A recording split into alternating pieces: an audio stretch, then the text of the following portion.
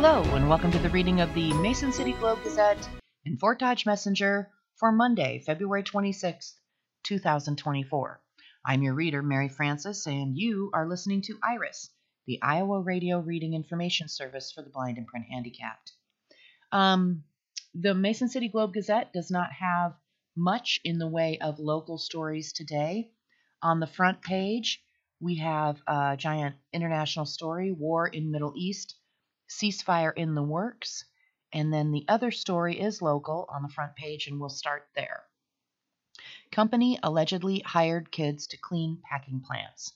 At least 9 children worked at Seaboard Triumph Foods in Sioux City, authorities say. U.S. authorities have accused another sanitation company of illegally hiring at least 24 children to clean dangerous meat processing facilities, the latest example of illegal child labor that officials say is increasingly common. The Labor Department asked a federal judge for an injunction to halt the employment of minors by Tennessee-based Fayette Janitorial Service, LLC, saying it believes at least 4 children were still working at one Iowa slaughterhouse as of December 12th. U.S. law prohibits companies from employing people younger than 18 to work in meat processing plants because of the hazards involved. The Labor Department alleges that Fayette has used underage workers in hazardous conditions where animals are killed and rendered. The agency says children sanitize dangerous equipment, including head splitters, jaw pullers, and meat bandsaws. The department's legal filing details the severe injuries that one 14-year-old sustained while cleaning the drumstick packing line belt at a plant in Virginia. Records show Fayette learned the worker was underage after the child was injured and continued to employ the minor anyway, according to an investigator. A spokesperson for Fayette told the Associated Press in an email that the company is fully cooperating with the investigation and has made changes to policies to improve its hiring. That includes hiring a new CEO and using third-party legal representation for vetting, according to the company. Quote, Fayette has always had a zero-tolerance policy for minor labor in the workforce, and we've continued to work diligently to ensure that something like this cannot occur, the statement said.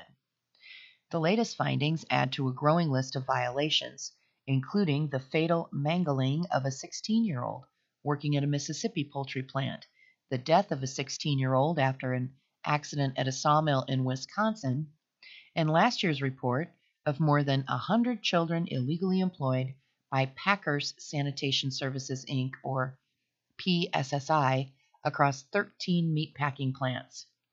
PSSI paid over $1.5 million in civil penalties.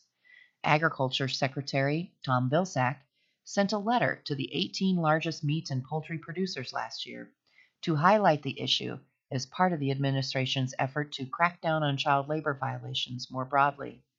The Labor Department's latest statistics indicate the number of children being employed illegally in the U.S. has increased 88% since 2019. The cleaning company works in about 30 states and employs more than 600 workers, according to the department, and the investigation is ongoing. The initial findings identified 15 underage Fayette employees at a Purdue Farms plant in Acomic, Virginia, and at least 9 at Seaboard Triumph Foods in Sioux City, Iowa. Seaboard Triumph Foods said in a statement that it is terminating its contract with Fayette because of the allegations.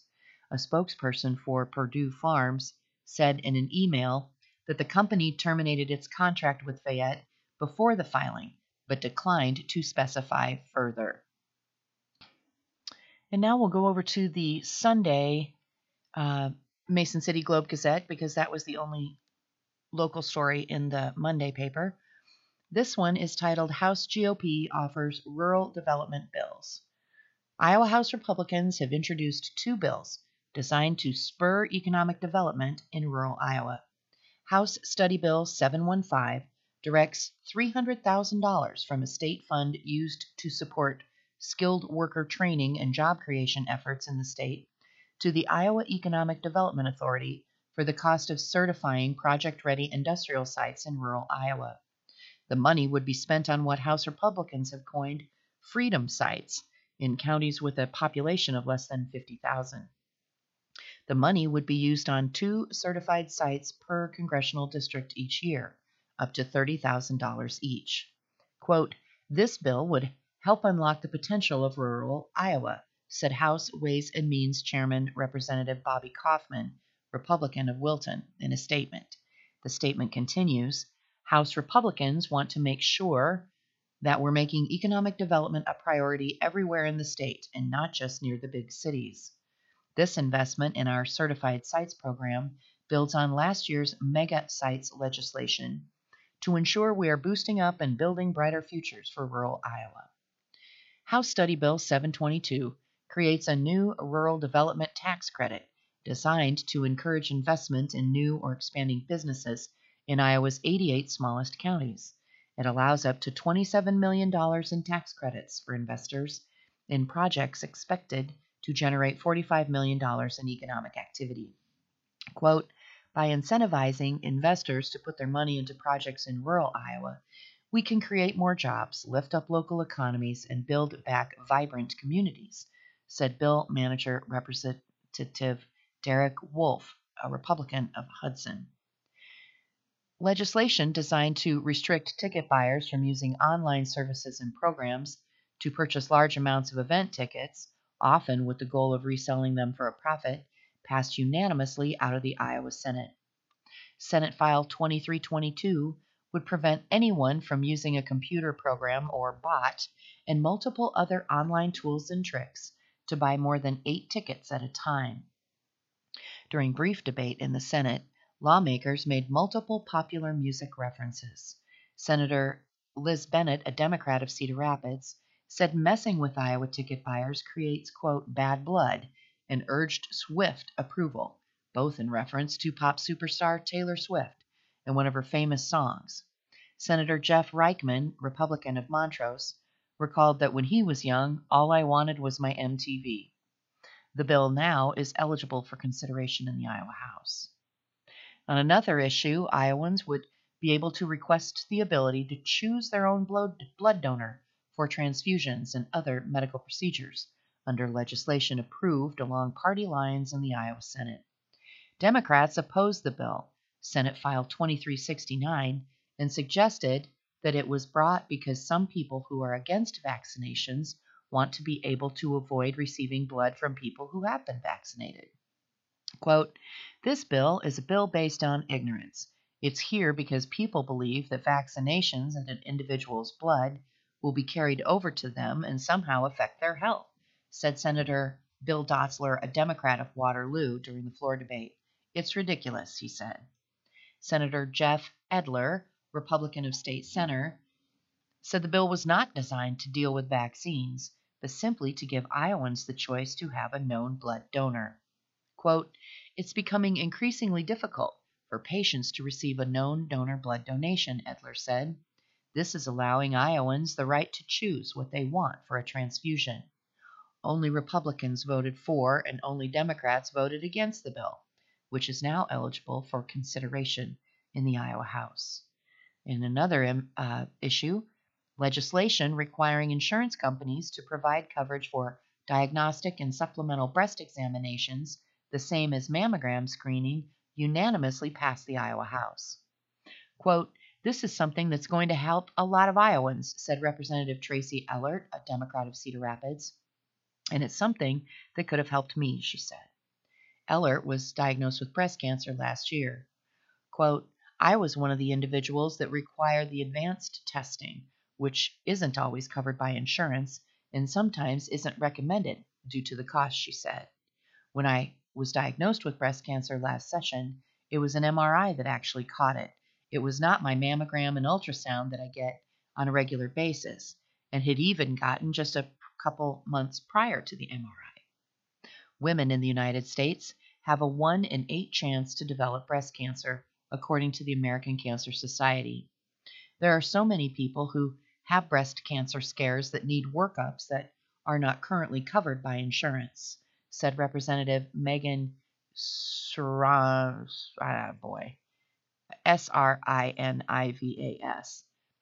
She's a physician and Democrat from Des Moines. And because of that, they delay their care, delay being diagnosed, and often end up with a far more advanced rate of cancer than if we had been able to get them the care they need when they needed it.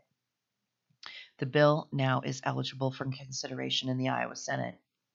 Another issue from the Hill: the Iowa Department of Natural Resources would be directed to create recommendations to improve the accessibility of Iowa's state parks and public recreation areas under a bill that House lawmakers passed unanimously on Wednesday. The bill, House File 2364, would direct the department to research accessibility for people with disabilities at state parks. It would also need to provide information online and in brochures about the opportunities for people with disabilities in state parks. Representative Adam Zabner, a Democrat from Iowa City, who proposed the bill, said it would improve access to the outdoors for Iowans with disabilities. Quote, "I think every Iowan deserves that basic access to the outdoors, and this bill is going to help Iowans with disabilities be able to reach the outdoors and have those experiences in our great parks and natural lands," Zabner said. Reynolds taps Cedar Rapids magistrate to fill judicial vacancy. Governor Kim Reynolds announced on Wednesday that she has appointed Cedar Rapids attorney and judicial magistrate Mark Fisher to serve as a district judge. Fisher, a partner at Howes Law Firm PC, fills a vacancy created after the retirement of 6th Judicial District Judge Sean McPartland. The 6th Judicial District includes Benton, Iowa, Johnson, Jones, Lynn, and Tama counties. Fisher received his undergraduate degree from Arizona State University and his law degree from the University of Iowa, according to the governor's office. And now I'm going to go back to the Saturday, February 24th edition for local news. And on the front page, we have a picture of a gross lead pipe opened up and dripping stuff. And the headline is, "Investigative Special Report Where the Pipes Lead. Will poorer families be left behind in race to replace lead pipes in the next decade?" Lead pipes have been banned since the 1980s, but millions of residents in Illinois and across the Midwest remain exposed to lead from water lines. This is a Lee Enterprises new investigation, and the prospects for an equitable fix for low-income families could be dimming. Lead water lines hold the potential to poison people who drink water from them. Infants and children are particularly at risk for significant health problems tied to lead exposure because their bodies absorb the neurotoxin more easily. Prolonged exposure can lead to developmental delays, lowered IQs, and brain damage. And then it shows a graphic that's a map of the United States, and it shows in yellow 1% to 4.5% a percentage of total lines that have lead. So Iowa's in the yellow, and Illinois is in the red, which is 11.35 to 12.6%. On November 30th, the U.S. Environmental Protection Agency proposed long-awaited new drinking water regulations that include a 10-year deadline for water systems to eliminate lead lines, and they have exemptions for bigger cities like Chicago. A major concern voiced by environmental advocates, however, is how part of the cost will fall on homeowners, because the EPA did not outright ban utility companies from charging residents for the remediation. It's a move that will disproportionately harm low-income households, renters, and people of color, said Suzanne Novak, who is a senior attorney with the nonprofit law firm Earth Justice.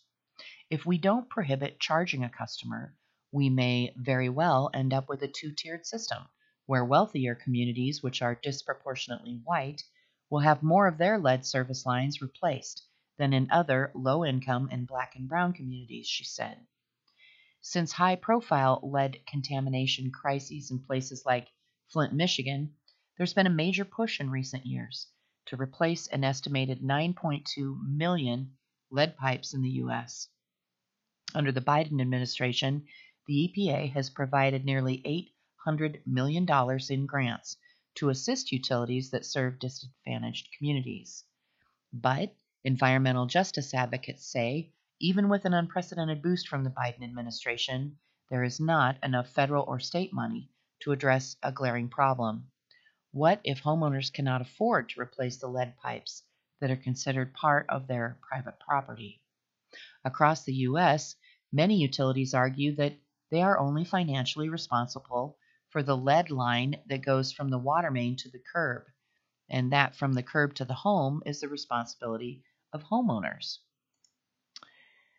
So many public and private utilities are ultimately telling residents to pay up or will pass over your house. In some cases, utilities are covering the costs by issuing bonds, raising customer rates across the board, or reimbursing customers up to a certain amount once the replacement is complete. In other cases, utilities have conducted partials in which only the public half of the lead service line is replaced, leaving the private side intact and the potential for water contamination in play. The EPA has recently proposed banning the common practice of partial replacements, citing dangerous spikes in lead levels post-removal. And then there's a list of tips. What if I have lead pipes? 1. Contact your water utility or a licensed plumber to find out if you have lead service lines, a pipe that runs from the water main or curb to the home's internal plumbing. Fixtures in your home may also contain lead. The likelihood of lead pipes increases if your house was built before 1986. Number 2, you can find out if you had lead service lines on your own. Use a key or a coin to gently scratch the pipe. If your pipe is soft, easily scratched, and a magnet doesn't stick to it, then it may be made of lead. Number 3, connect with your local utility to see if they have a lead service line replacement program in the works. Some municipalities offer free replacements or rebates to help offset the costs, but in many cases, households are financially responsible for replacing the private side of the lead pipe. Number 4, if you're pregnant or have a child in the home, or you're concerned about blood lead levels, you should consult with a family doctor or a pediatrician. Lead can impact fetal development or cause behavior learning problems in small children. While increasingly rare, lead exposure can be fatal or result in hospitalization. Your local state or county health department can also provide additional information. And 5, you can reduce exposure by flushing your water before consuming, regularly cleaning your faucet's screen, using a water filter certified to remove lead, and using cold water for drinking, cooking, and making baby formula. Boiling water does not remove lead from the water. Here's a local story from Saturday's Globe Gazette. $500,000 winner from New Hampton recalls leaving ticket behind. This is Dateline Clive. A New Hampton man said he felt calm Tuesday as he claimed a $500,000 lottery prize, but he admits that that was definitely not the case when he first realized that he had won. I was shaking pretty good then, I think, said Kevin Fry, as he claimed the 8th of 14 top prizes in the $500,000 cash scratch game. Fry, in fact, was so thrown off by winning big that he left behind his winning ticket. I was so excited and flustered that I left the ticket inside of the Casey's store, and I went out to the car and started calling everybody, calling my wife at first and everybody else, he said. When one of his adult children asked him to send a text of the winning ticket, it hit him. And then I realized I don't have the ticket. It's in the store, Fry said. Fortunately, I was still in the parking lot of the Casey's store. I ran back inside and asked the employee for the ticket. She was so flustered that she forgot to give it to me the first time. So we finally got it on the right page. Fry, age 64, is a longtime New Hampton pastor, and he purchased his winning ticket at the Casey's in New Hampton. So why did his son want to see a picture of the winning ticket? My kids know that I'll tell some pretty good tales sometimes, he said with a laugh. So the oldest son, who lives down in Des Moines, said that it's not true until he sees a picture of the ticket. And so we took care of that, and he was pretty excited too. Fry said he and his wife Marion have talked about moving to the Des Moines area when they retire, to be closer to family, and his lottery win will help with that, along with long-term plans and investments. This is going to help a lot. This is exciting in that way too, he said. It will be fun to be able to share some of it with some of our family and some of the charities that we support and have supported for a long time. He said he was able to lead church services Sunday as if nothing was out of the ordinary. They told me I did a nice job on the sermons, so I said, well, I guess there was something at work in the middle of all that, he said. And back to the front page of the Saturday paper. U.S. Senator Chuck Grassley, Republican of Iowa, returned to Cerro Gordo County on Thursday for a listening post with students and constituents at the North Iowa Area Community College, part of his yearly tour of Iowa's 99 counties. Between stops at Osage and Garner High School, Iowa's senior senator toured NIAC's facilities, including the Applied Robotics Lab. The lab recently received 2 National Science Foundation grants to purchase state-of-the-art robotic equipment for students to gain knowledge and experience necessary for success in the workplace as industrial technicians. First elected to the Senate in 1980, Grassley, age 90, was most recently elected to an 8th term in 2022, making him both the oldest and longest-serving member of the Senate. This is a treat for me, said NIAC's outgoing president Stephen Schultz. I've been fortunate to get to know him a little better when my daughter played volleyball at UNI. He hardly missed a Saturday night game when I was in town. He's truly one of the strongest Iowans we've experienced in our history. It's a pleasure to have you here. I'm going to let you folks set the agenda, Grassley said, before taking questions from the crowd of about 30. You might want to ask what's getting done in Washington or maybe what's not getting done. Schultz commended Grassley for his co-sponsorship of the Tax-Free Pell Grant Act, which Grassley said aims to curb a loophole in the tax code that disproportionately affects tuition costs at low-cost community colleges like NIAC. While Pell Grants used for tuition and fees are tax-free, any portion used to cover other education costs like living expenses is taxed. In addition, the American Opportunity Tax Credit, passed in 2015, provides students a credit of up to $2,500 for tuition and course materials. The bill, which was endorsed by the American Association of Community Colleges and many other educational organizations, would make Pell Grants fully tax-free and no longer require students to subtract Pell Grants from expenses for which the AOTC can be claimed. The legislation is co-sponsored by Senator Sheldon Whitehouse, a Democrat of Rhode Island, and similar legislation also enjoys bipartisan support in the U.S. House. Mason City Police Chief Jeff Brinkley extended a thank you to Grassley, quote, for the work you've done to support the police and the armed forces. I have 2 children on my own. They're both going to school on ROTC scholarships. And I think as we look for quality leaders for tomorrow, college and financial aid options, we're major decision makers for our kids in terms of how to get through college. So I thank you for your continued support of that and of us, he said. Lindsay Dalrymple, director of the Auditorium Leadership Series at NIAC, also thanked Grassley for his office's attempts to intervene last month when a performance from the Peking Acrobats was canceled due to problems issuing the visiting performers' travel documents.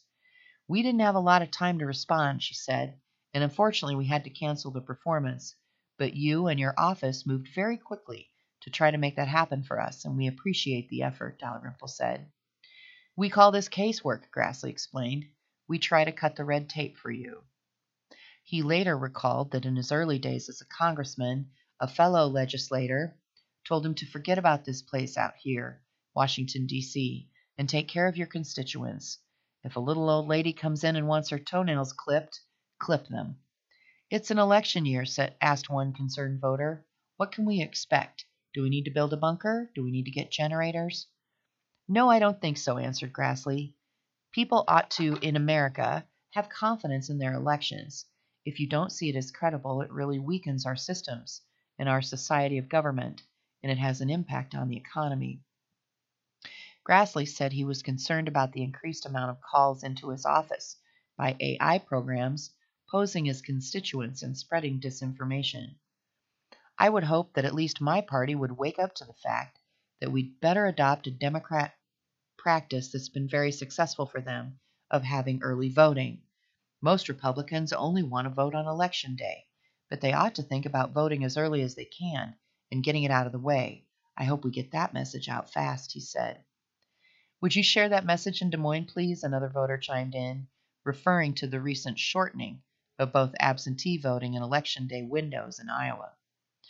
Grassley was then asked by a NIAC student whether or not he was concerned about rumors regarding President Joe Biden's mental acuity and fitness for office, considering his age, which at 81 makes him the oldest person to serve in the office. Quote, I was getting on an elevator, oddly enough, with a journalist, a print reporter, so he asked me the same question you just asked me. And I said, how do you expect a guy that's 90 years old to complain about somebody that's 81 years old? Grassley's most recent face-to-face meeting with Biden took place more than 2 years ago. His judgment is, quote, there was nothing that caused me to question his physical or mental well-being, but I'm aware of everything I see on television about it. I'm not going to pile on him, even though I don't want him to be president again, he said. Grassley was released from the hospital last month after being treated for an unspecified infection and returned to his duties after a successful antibiotic treatment. After the public event concluded, Grassley sat down and took a few questions from the Globe Gazette. And here are some of those questions and the answers, lightly edited for clarity. First question. You helped champion the creation of the AEAs in 1974. Do you agree with the assessment of Governor Reynolds that the AEAs have had little meaningful oversight or accountability through the years? Grassley said, first of all, the quote you gave me, it would be impossible for me to respond to that because there's just no way that I could say, being 1,000 miles away, even though I created the system, being administered in a certain way, according to what the governor said. I couldn't comment on that. But as for your other question, had I read the legislation? I have not. But I ought to tell you why we set up the AEA. We had 99 county superintendents. Some of them didn't have anything to do. They were supposed to be supervising one-room schools. Well, we didn't have any one-room schools anymore. We had the local school districts who were not taking care of kids that had special needs. It could be physical, it could be mental. We needed to make sure that they had access on an equal basis with kids that didn't have problems. So we decided we needed a service organization for special needs kids. And that's why we set up the AAA. Now they've developed 50 years doing a lot of other things. I couldn't even tell you all the other things they're doing, but they do have a special place in my heart for maintaining the services for special needs kids. Next question. Donald Trump. Does it concern you that the presumptive Republican nominee will be in a courtroom facing jail time during the height of the campaign? Grassley's answer, I'm going to wait and let the courts make that determination. Question. Do you feel, as Trump has said he intends to argue to the Supreme Court, that his actions as president grant him immunity from prosecution? Grassley's answer, we're going to have to wait and let the court speak to that. I couldn't presume what the court would say, but we'll have to abide by the court's decision because we are a nation based upon the rule of law. Next question. You've voiced your support for Ukraine against Russia, and I'd like to ask you for your comment on what the recent killing of Russian opposition leader Alexei Navalny means for the geopolitical conflict. Grassley's answer, I think it tells us all we need to know about Putin. Putin is doing exactly what any dictator would do. He doesn't want any political opposition. He said it himself, that the breakup of the Soviet Union was the biggest geopolitical disaster of the 20th century. He's made several speeches since then, saying he's going to reestablish a Russian empire, which would include Ukraine, and maybe even the Baltic states if he wanted to go back to 1945 and include Eastern Europe. We have to do everything we can to not give credibility to him, and no American should be giving encouragement to any communist. And then a question, what bills are you hoping to send to the president's desk in the year 2024? Grassley's answer, I started on one in 2018 with the pharmaceutical benefit managers. Now they're the people between the manufacturers and the consumers, and they take a lot of money out of it. There are now 4 bills out of 4 different committees in the United States Senate. I hope we can get some movement on them. There's plenty of support for that in the Senate, and if Majority Leader Schumer doesn't schedule a vote, I hope we can get it in the final appropriations bill this fiscal year. And we have a couple of obituaries from Saturday's Globe Gazette. There were none in Sunday or Monday. Our first is Richard Dick Warner, born August 4th, 1940, weighing over only 2.5 pounds, passed away Sunday, February 11th, at the Advent Health Orlando in Florida. Services will be Saturday, March 2nd, 11 a.m. at the Bonnerup Funeral and Cremation Services in Albert Lea, Minnesota. Next obituary is Julaine K. Damon, age 67, of Prior Lake, passed away February 18th. Visitation Wednesday, February 28th, at the Ballard Sunder Funeral and Cremation in Prior Lake. That will take place from 4 to 7. A celebration of life will be held Thursday, February 29th, at the Shepherd of the Lake Lutheran Church in Prior Lake, starting at 11. She'll be laid to rest at 1, Friday, March 1st, at the Osage Cemetery in Osage. Our next obituary is David Dean Miller, passed away peacefully in his sleep Thursday, February 15th. Services, celebration of life, Saturday, March 16, at the Methodist Church in Osage at 11 a.m. Visitation 10 a.m. at that same church prior to the service. Timothy Paul Johnson of Fond du Lac, Wisconsin, age 75, passed away Wednesday, February 21st, at home. Funeral services, they're taking place today. Our next obituary, George Allen Albers, age 86, passed away Monday, February 19th, passed peacefully surrounded by loved ones at his home in Georgia.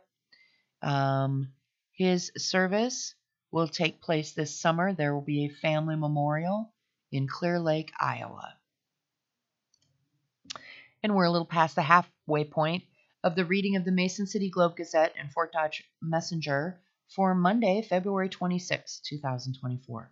I'm your reader, Mary Francis, and you are listening to IRIS, the Iowa Radio Reading Information Service for the blind and print handicapped.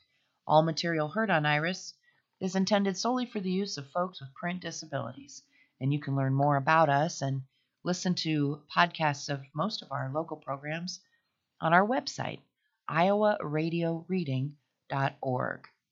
And turning over to the Fort Dodge Messenger for today. First story, 1 person dead in Eagle Grove shooting. A fatal shooting was reported early Saturday morning in Eagle Grove, according to a media release from the Eagle Grove Police Department. At approximately 2:35 a.m. Saturday, the Eagle Grove Police Department received a 911 call in reference to a shooting incident that occurred in the 100 block of South Lucas Avenue. It resulted in the death of 1 male individual. Victim has not been identified, and there is no threat to the public, according to the media release. The Eagle Grove Police Department requested the assistance of the Iowa Division of Criminal Investigation in reference to this investigation, and the police department was assisted by the Wright County Sheriff's Office, Iowa State Patrol, Division of Criminal Investigation, Eagle Grove Ambulance Service, and a quick response vehicle, and the investigation is ongoing. Our next story from the Fort Dodge Messenger, legislators meet voters at Eggs and Issues event.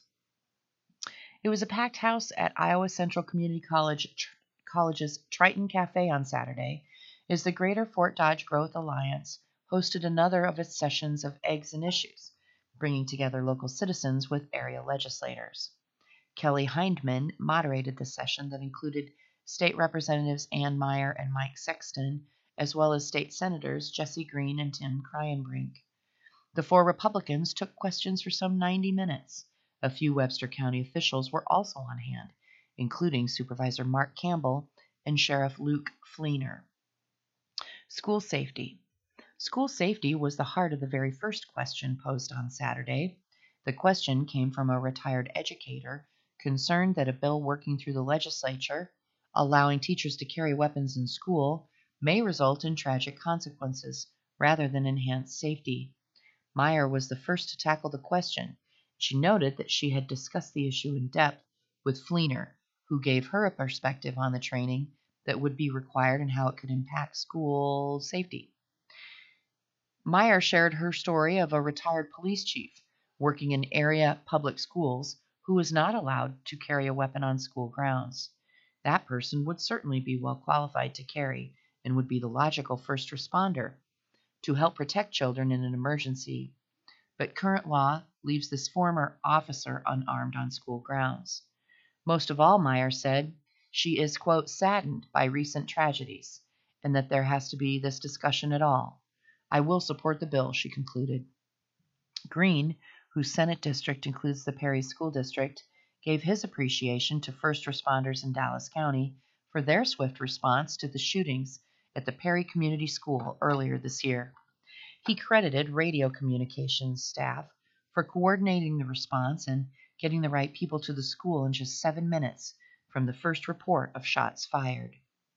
Having a trained person carrying a weapon within the school, according to Green, could shorten even that quick response time.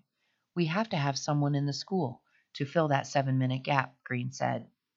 Kryenbrink agreed that a certified person could enhance school safety. The fact that would-be shooters know they will have a certain amount of time before law enforcement arrives can result in tragedy, he noted. A no-carry area is more attractive to a person who wants to disrupt because they know that no one is carrying, Kryenbrink said. This would be a good job for retired police or military to fill that role, he said. Next issue, income and property tax issues.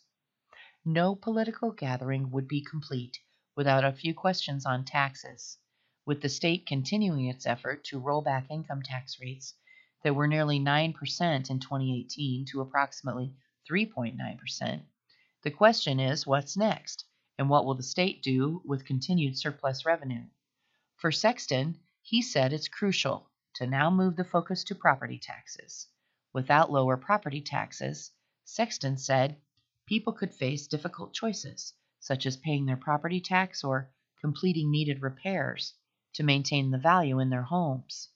Quote, I think we need to worry more about property taxes than the income tax, Sexton said. We are going to force people out of their homes. Kryenbrink addressed the surplus, stating that any funds left over should be returned to taxpayers. We want to put the money back to the people paying it, he said. Next issue, the AEAs. The legislators also heard questions on proposed changes to the state's 9 AEAs. All of the legislators agreed that work remains to be done on the proposal and a final decision is not certain. We're a long way from the finish line on this bill, Kryenbrink said. The governor is still seeking her original plan. He sought to deflect concerns about potential job losses within the AEAs. This bill does not require any loss of jobs, Kryenbrink said. All of the money stays in that program. AEAs could choose to reduce staff, but it's not a mandate, as he described the proposal. Quote, we will not vote for anything that does not increase students, I think. We are looking for the best outcome for students, he said. Meyer noted that the House bill would create a legislative task force to take a closer look at the AEA system before any changes are implemented. I think they mean legislative task force there, not tax force. Yes, the task force would determine what needs to change and what doesn't, Meyer said. I think the House bill slows down the process quite a bit. Special education funding would not be touched, according to Meyer. She championed the fact that it would bring salaries for CEOs of the AEAs more in line with that of school superintendents. This will bring more local control, Meyer said. I think the bill does what you all are asking for. Green also spoke in favor of more local control in regard to the required use of AEAs by local school districts. Quote, "With this system, things cost more than they should," Green said. "We need to empower school boards so that when they write a check, they know what they're getting. That's the type of oversight that we need." Next, they talked about distracted driving. Hands-free driving legislation tends to be a hot-button issue, despite deep support for it. Some legislators note that perhaps 85% of the public favors laws to crack down on distracted driving, but getting a bill passed can be elusive. Green, who at one time opposed any bill, said he's changed course. "I've done a 180, he said.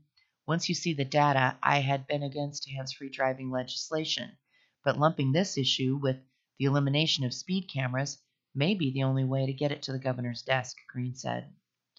Meyer said she understands the opposition to speed cameras, but took a realistic approach to the matter. Quote, "Speed cameras in Fort Dodge pay for about 4 officers. If we get rid of them, that's an unfunded mandate," Meyer noted.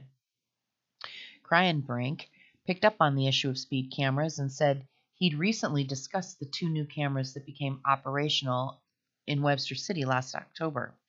The first set of cameras, located on Highway 17 south of Webster City near the Boone River Bridge.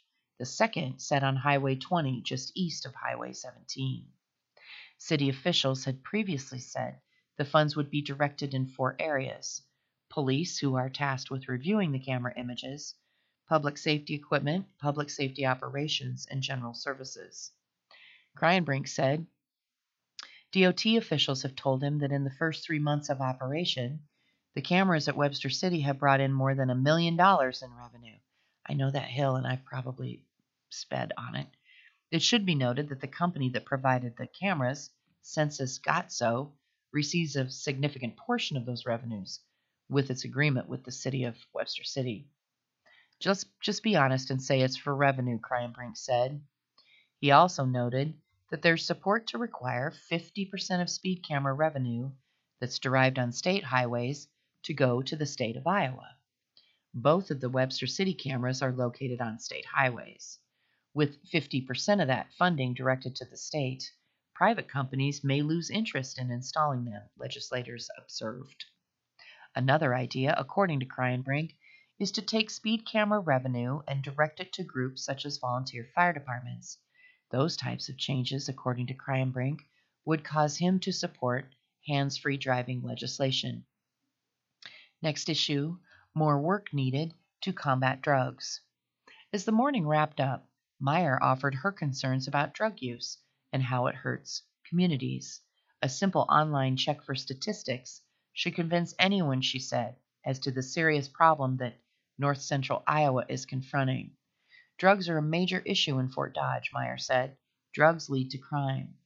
Voicing her support for economic development, she said it's difficult to make real progress on building the strength of a community without addressing underlying drug problems. "I think we need grants that specifically address drugs," Meyer said. With the day's forum hosted by the Greater Fort Dodge Growth Alliance, making the connection between drugs and growth was apt in a community that has suffered from violence in past years. From the workforce to home values, drugs and crime put a strain on a community's ability to grow, and Meyer said it's time to work with renewed focus on the drug problem. The next forum is set for March 23rd. It's held regularly on the 4th Saturday of every month during the legislative session. That's typically the last Saturday of the month, but March has 5 Saturdays, so the schedule may look a little different than normal. And a local story from the 24th. Fort Dodge man lands back in federal prison for the 4th time. A man who violated the terms of his federal supervised release for the 3rd time was sentenced to 30 months imprisonment. According to a statement from the United States Attorney's Office, Northern District of Iowa, Matthew Brockway, age 44, from Fort Dodge, received the prison term after admitting to multiple violations of his supervised release. These include several failures to report or submit to urinalysis, numerous uses of controlled substances, and failures to report as directed by the U.S. Probation Office. Brockway initially was sentenced to 180 months in imprisonment in 2010 for drug trafficking offenses and was first released to supervision February 24, 2021. Less than a year later, January 27, 2022, Brockway's supervised release was revoked for various supervised release violations, including new state law violations, and he was sentenced to federal prison for 24 months. After being released a second time, November 25 of 2022, mere months later, on January 9th of 2023, he was revoked again for various supervised release violations, including using drugs, and he was sentenced to 11 months in prison. November 17, 2023, Brockway was released on his third supervision and has now been ordered to serve 30 months in federal prison.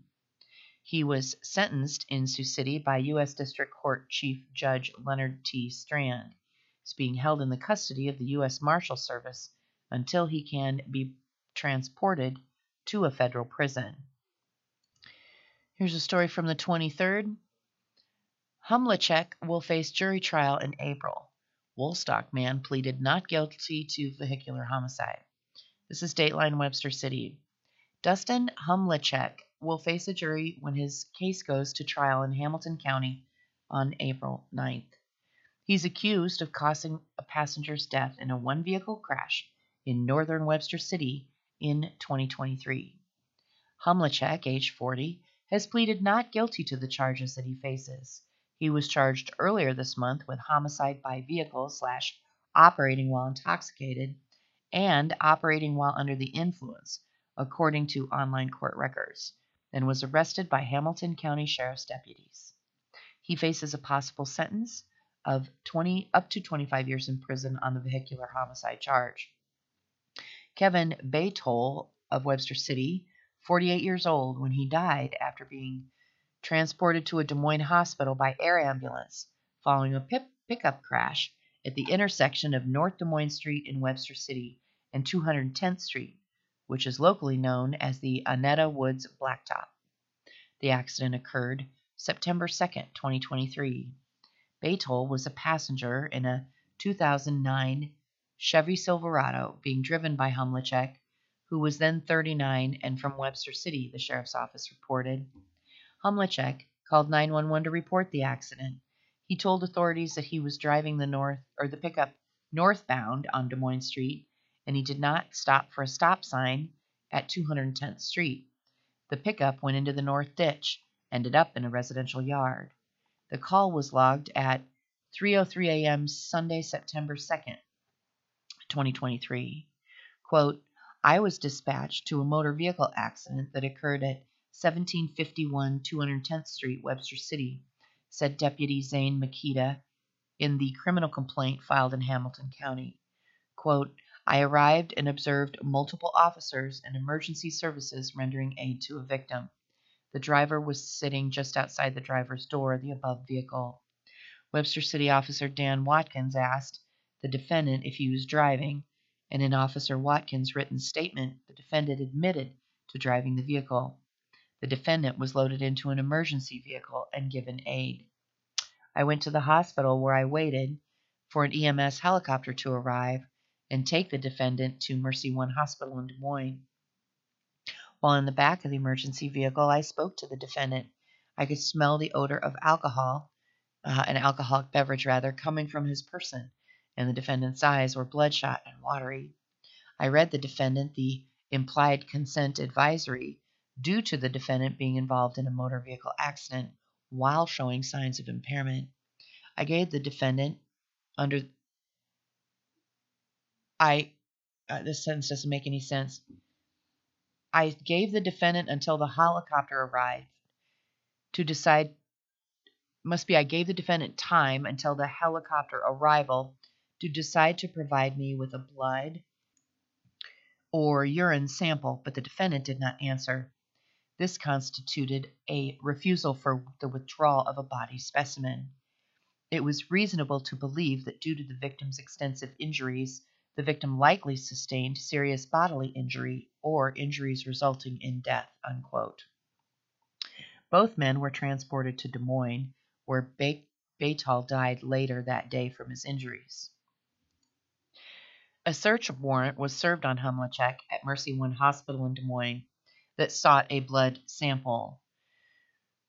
Quote, the passenger's injuries were due to the defendant's driving behavior that resulted from a single vehicle accident, the search warrant stated. Observed multiple alcoholic beverages partially drank inside the vehicle, unquote. Lab tests ultimately showed the presence of alcohol and marijuana metabolites in Humlachek's blood, according to a report from the Iowa Division of Criminal Investigation Lab in Ankeny. The accident was investigated by the Hamilton County Sheriff's Office, which said in a 2023 report that charges are pending. Homicide by vehicle or operating while intoxicated is a Class B felony. Operating while under the influence, first offense, is a serious misdemeanor. Humlachek also was reportedly driving with a suspended license. That's a simple misdemeanor.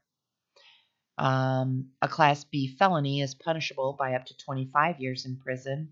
A serious misdemeanor is punishable by up to 1 year in prison and or a $2,560 fine, and a simple misdemeanor is punishable by up to 30 days in prison and or a fine of $850. And turning to today's obituaries, these are actually from the last few days, gathering them up. First is Marlene F. King, age 89, of Fort Dodge, passed away February 19 at the Trinity Regional Medical Center. A celebration of life will be held at a later date. Next, we have Tina Zeimet, that's Zeimet. It doesn't show age or date of death. It says memorial services will happen Saturday, March 2nd at the Algona E Free Church. Visitation 1 p.m. and a service at 3 p.m. Donna Capsule died February 28th of 2023. Visitation will take place today, Monday the 26th, from 6 to 8 p.m. at the Bowman Funeral Home. A memorial service will happen at 1 p.m. Also at the funeral home. In addition, Kevin Capsule, who passed away February 14th, 2024, the visitation will be combined with Donna's. Janet Gunderson, no date of death or anything, but it says services will be held at a later date with a private family graveside service in Roland Township Cemetery in Callender, Iowa. And we have time for a letter to the editor. This is from Jim Kesterson of Fort Dodge. And Jim writes, Fort Dodge's latest Case for 8 is just what is needed for our community. 8 additional police officers is the number needed to strengthen the Fort Dodge Police Department, allowing for increased public safety. I personally questioned the funding source of the franchise fee and just where the money was going to, if it was more than the amount needed for the 8 additional police. What I discovered is that the fee will pay for 8 police officers, and the rest will mostly be used to pay down city debt, besides some payment for Citizens Central and Carl King Band, which we are already funding. I'm willing to make this investment by increasing modestly my utility bill for the good of Fort Dodge. I also wish to thank the Fort Dodge Police Department and the Fort Dodge Fire Department for what I believe do exceptionally good work. We hope we don't need either department, but know when we do, we'll get real professionals to help us in our time of need. And that letter submitted by Jim Kesterson of Fort Dodge. And that's all the time we have today to read the Fort Dodge Messenger and the Mason City Globe Gazette. I'm your reader, Mary Frances. Have a great day.